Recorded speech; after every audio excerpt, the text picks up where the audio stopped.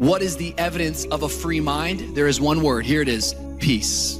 What is the evidence that the stronghold is gone? Peace. What is the evidence that you now have received God's truth? Peace. What is the evidence that your mind is not held hostage? It is peace. Now, am I trying to win the favor of men or of God? I want you to think about that. Am I trying to win the favor of men or of God? Do I seek to please men? And it frightens me to think, it actually frightens me for people to think how many people miss their destinies and never are fulfilled. Because if you don't do what God intends for you to do, then you're always going to feel like you're missing something.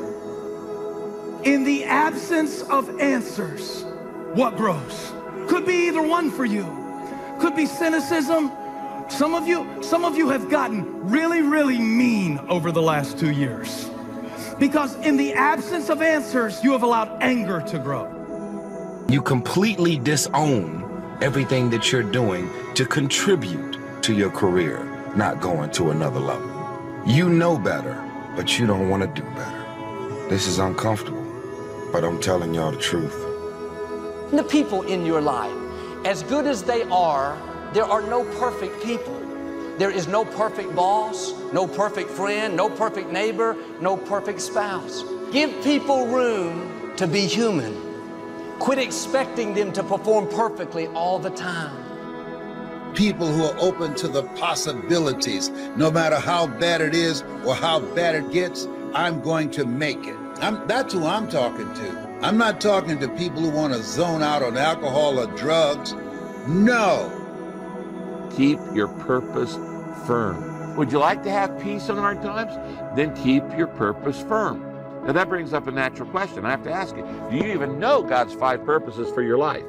Because clearly knowing your life purpose is essential to enduring. It's essential to lasting. I hate pretending that I'm interested when I'm not that interested. I hate big group settings. I'm really more of the kind of one-on-one, small group, deeper, more intimate conversations kind of gal. And so before big parties, I just kind of get this like, ugh, do I really want to do this? Because I'm not the kind of person that likes what's required to go to a big networking event. The world is characterized by ignorance and malevolence and danger, always.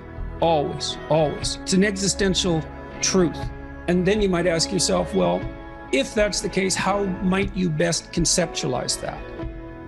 I don't care how it started. I don't care what it looks like. It doesn't matter what happened up until now. You will finish with favor. Confess it. I will finish with favor. Again, I will finish with favor. And he sat down. The problem with you, well, you can't receive the favor. When I got started, let me tell you what I didn't have. I didn't have experience. I didn't have knowledge. I did not have a model. I did not have a mentor. I did not have a plan. I did not have a fellow traveler. I did not have resources. I did not have money. I did not have a growth environment. But I got started. You don't stop or not start because of what you don't have. A gift opens the way. If you figure that out, it opens the way. You can read all the rest of that if you want to, but your gift opens the way. That's the part I saw. Cool. Then the gift opened the way. I got this lifestyle I got now because my gift opened the way, not my passion. I ain't made $1 playing basketball. If you're not proactive, if you don't choose the right attitude, then the wrong attitude will show up. Instead of going to work sour, dreading the day, feeling unappreciated, you would show up with a smile, grateful to have the job, knowing that you're not working under people, you're working under God, that He's keeping the records. That's what allows God to change things. Now, I'm not telling you that you don't have a reason to complain, but I am saying that it won't do us any good at all. So this is about being smart enough to help ourselves get to the place where we want to be. Because you know what the word complain means? Part of the definition of the word complain means to remain. I'm going to talk to these guys back here. Forget what can't be changed and focus on the future. Until you learn to do this, you're going to be unhappy much of your life. Because you hold on to the habits, and you hold on to the hurts and the hang-ups, and you hold on to the grief and the guilt and the grudges, and that causes so much unhappiness in your life. You got to let it go. As an overall rule, I do not like procrastination. You need to get things done. But if you are going to rest, that is one thing that you should procrastinate on. That's the one thing I want you to put off until tomorrow.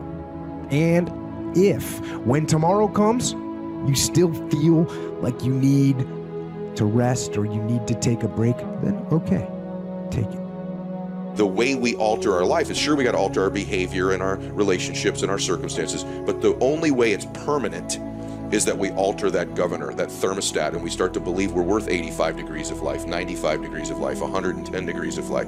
And there's ways we can alter that. You put yourself in circumstances that are demanding of you past what you think your capacity is, and when you succeed at them, you build a new water line. My mentor got me started on my library when I was 25. I got one of the best. If you saw my library, you would be impressed. I haven't read everything in it, but I feel smarter just walking in it, right? My library. I was smart enough to buy it all. Now I got to be smart enough to read it all. Now jot this down. When you do read, you have to sort through what you read and decide which is valuable to try. When the world feels upside down, you always have the power to make it right. When one chapter ends, you always have the power to write a new one. When, you feel like nobody loves you, you have the power to learn how to love yourself. And if there's one thing that COVID-19 has done, regardless of whatever devastation it has caused in your life, is it has forced us all to experience the great pause. If you can get a day off where you've worked hard and you've accomplished goals, that day off will be so sweet. When I work hard and I sit in front of the TV, I enjoy the shit out of it, honestly. I'm more of a workaholic than I should be, probably. If the balance was, I probably should relax more than I do, but I never feel like I earned it. But that's part of the reason why when I do feel like I earned it, I can enjoy it. It's because I am more connected to the idea that I need to accomplish things. You are going to have to let go of some certain attachments to familiar things that are blocking God's favor. I don't mean you're going to leave the city. I don't mean you're going to flee the state. I don't mean you're going to move to Canada. I mean that in this moment, you are going to decide what has been in your backyard all along that is bigger than what you're going through and living in right now. That my focus, listen, my focus is my favor. And if you'd say, boy, gosh, John, I'll tell you right now, I'm doing a lot to develop myself. I've got a personal growth plan, and I'm intentional in this, and I'm doing this on a daily deal. If you could say that to me, then I'd say, hey, we're in good shape here. We're in good shape, because that's the key. What are you doing to develop yourself? And by the way, the reason that's first is not because you want to be selfish. It's kind of like almost a selfish question. The person says, well, why do I start with myself? The reason you start with yourself is because you cannot give what you do not have. What all my message is about some principles. Here's something I learned from a guy. The two most important days of your life, the two most important days of your life is the day you were born and the day you discover why. Man, that's a cool. We can find someone else with the same skills. The real question is, do they have the attitude that's going to take us higher? They may be gifted, but a negative attitude will pull the team down. Your attitude is going to determine your altitude.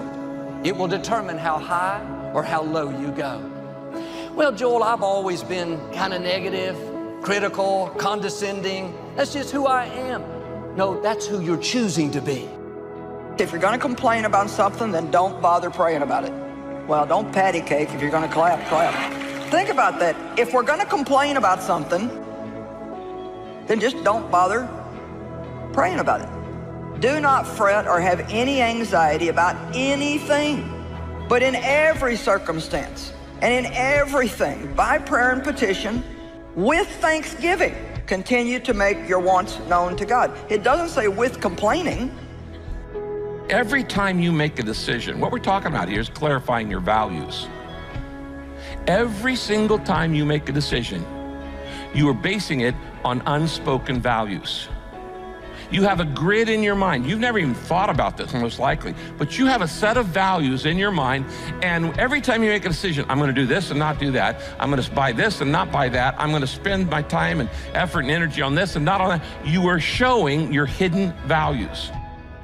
That doesn't mean that you don't need to get it to them ASAP and make up some corrective measures and lower the price or do something so that it makes up for the problem. But the worst thing you can say is, well, you didn't specify exactly what you wanted in the order, and therefore we couldn't get you what you wanted on time. Okay, we're never coming back for business again, and we're angry this whole time, and I'm going to short you money when we pay you anyways, if I pay you at all. And begin to do it. It could be how often I'm going to pick up a book and read it. But you begin to stack things you commit to do, and then you deliver on them and you acknowledge them to yourself. You're in the process of building self-confidence. Why is that so important? Of all the athletes I coach, when my athletes are performing at their peak level, they're at their highest self-confidence level. Primarily say, I'm the person responsible.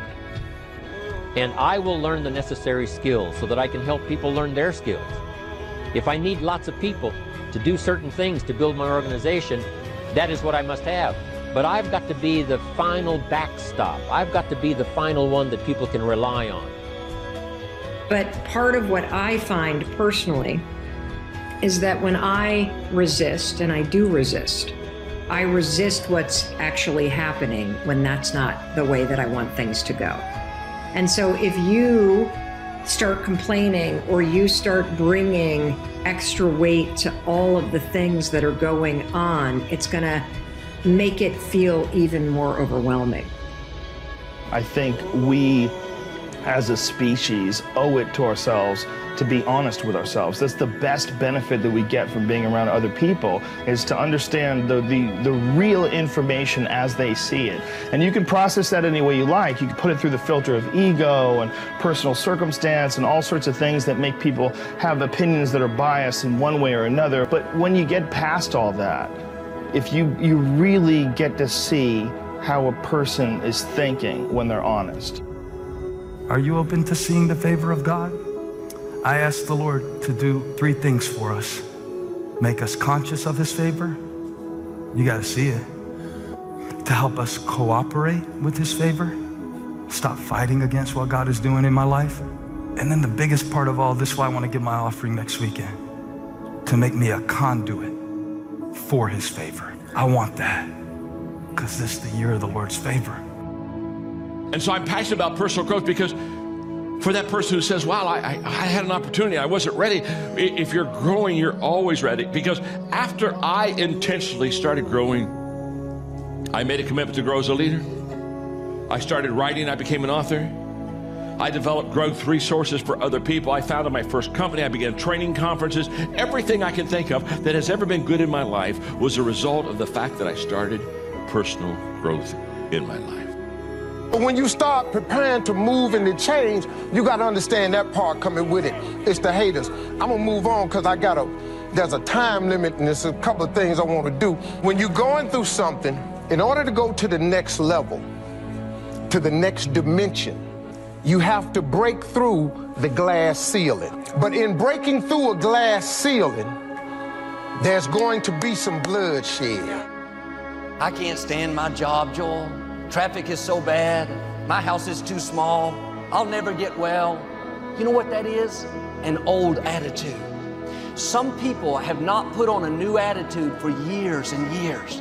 They wonder why everything's a burden, why it's so heavy. It's their attitude. You let go of yesterday's disappointments, what didn't work out.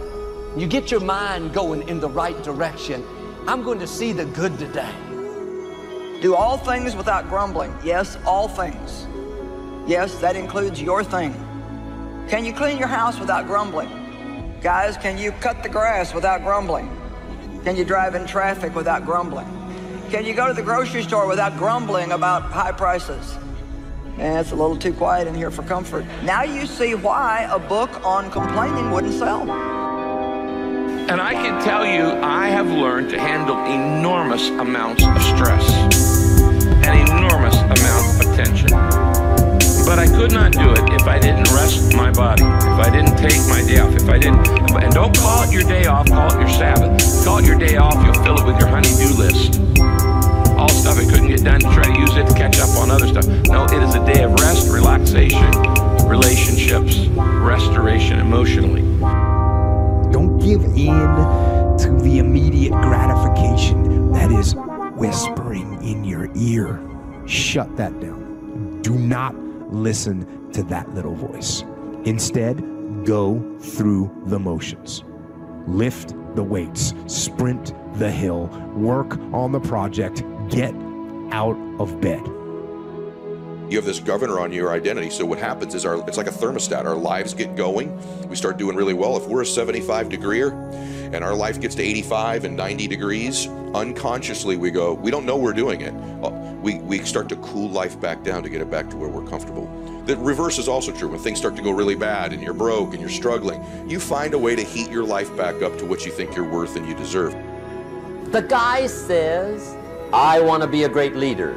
Wonderful. The first thing we do is follow him to his house. When we get there, we walk in and check his library, number one. Somebody says, well, why check his library? The reason is because what a man reads pours massive ingredients into his mental factory, and the fabric of his life is built from those ingredients. For the first time, look ahead and say, well, what do I want to go create? And 9 times out of 10, if you're discouraged right now, if you've got financial devastation, if you're facing something that is making this moment in time as hard for you as life was for Lewis and I in 2008 during the last recession, I beg you, ask yourself honestly if what you had is actually what you wanted. You don't truly appreciate relaxation unless you've worked hard. And that is the yin and the yang of life. And I've said this to the point of people getting sick of it, but one of the worst decisions a man can make, I can only speak for men, obviously, is to be comfortable. I don't think you should try to be comfortable. I think what you should try to do is try to earn comfort.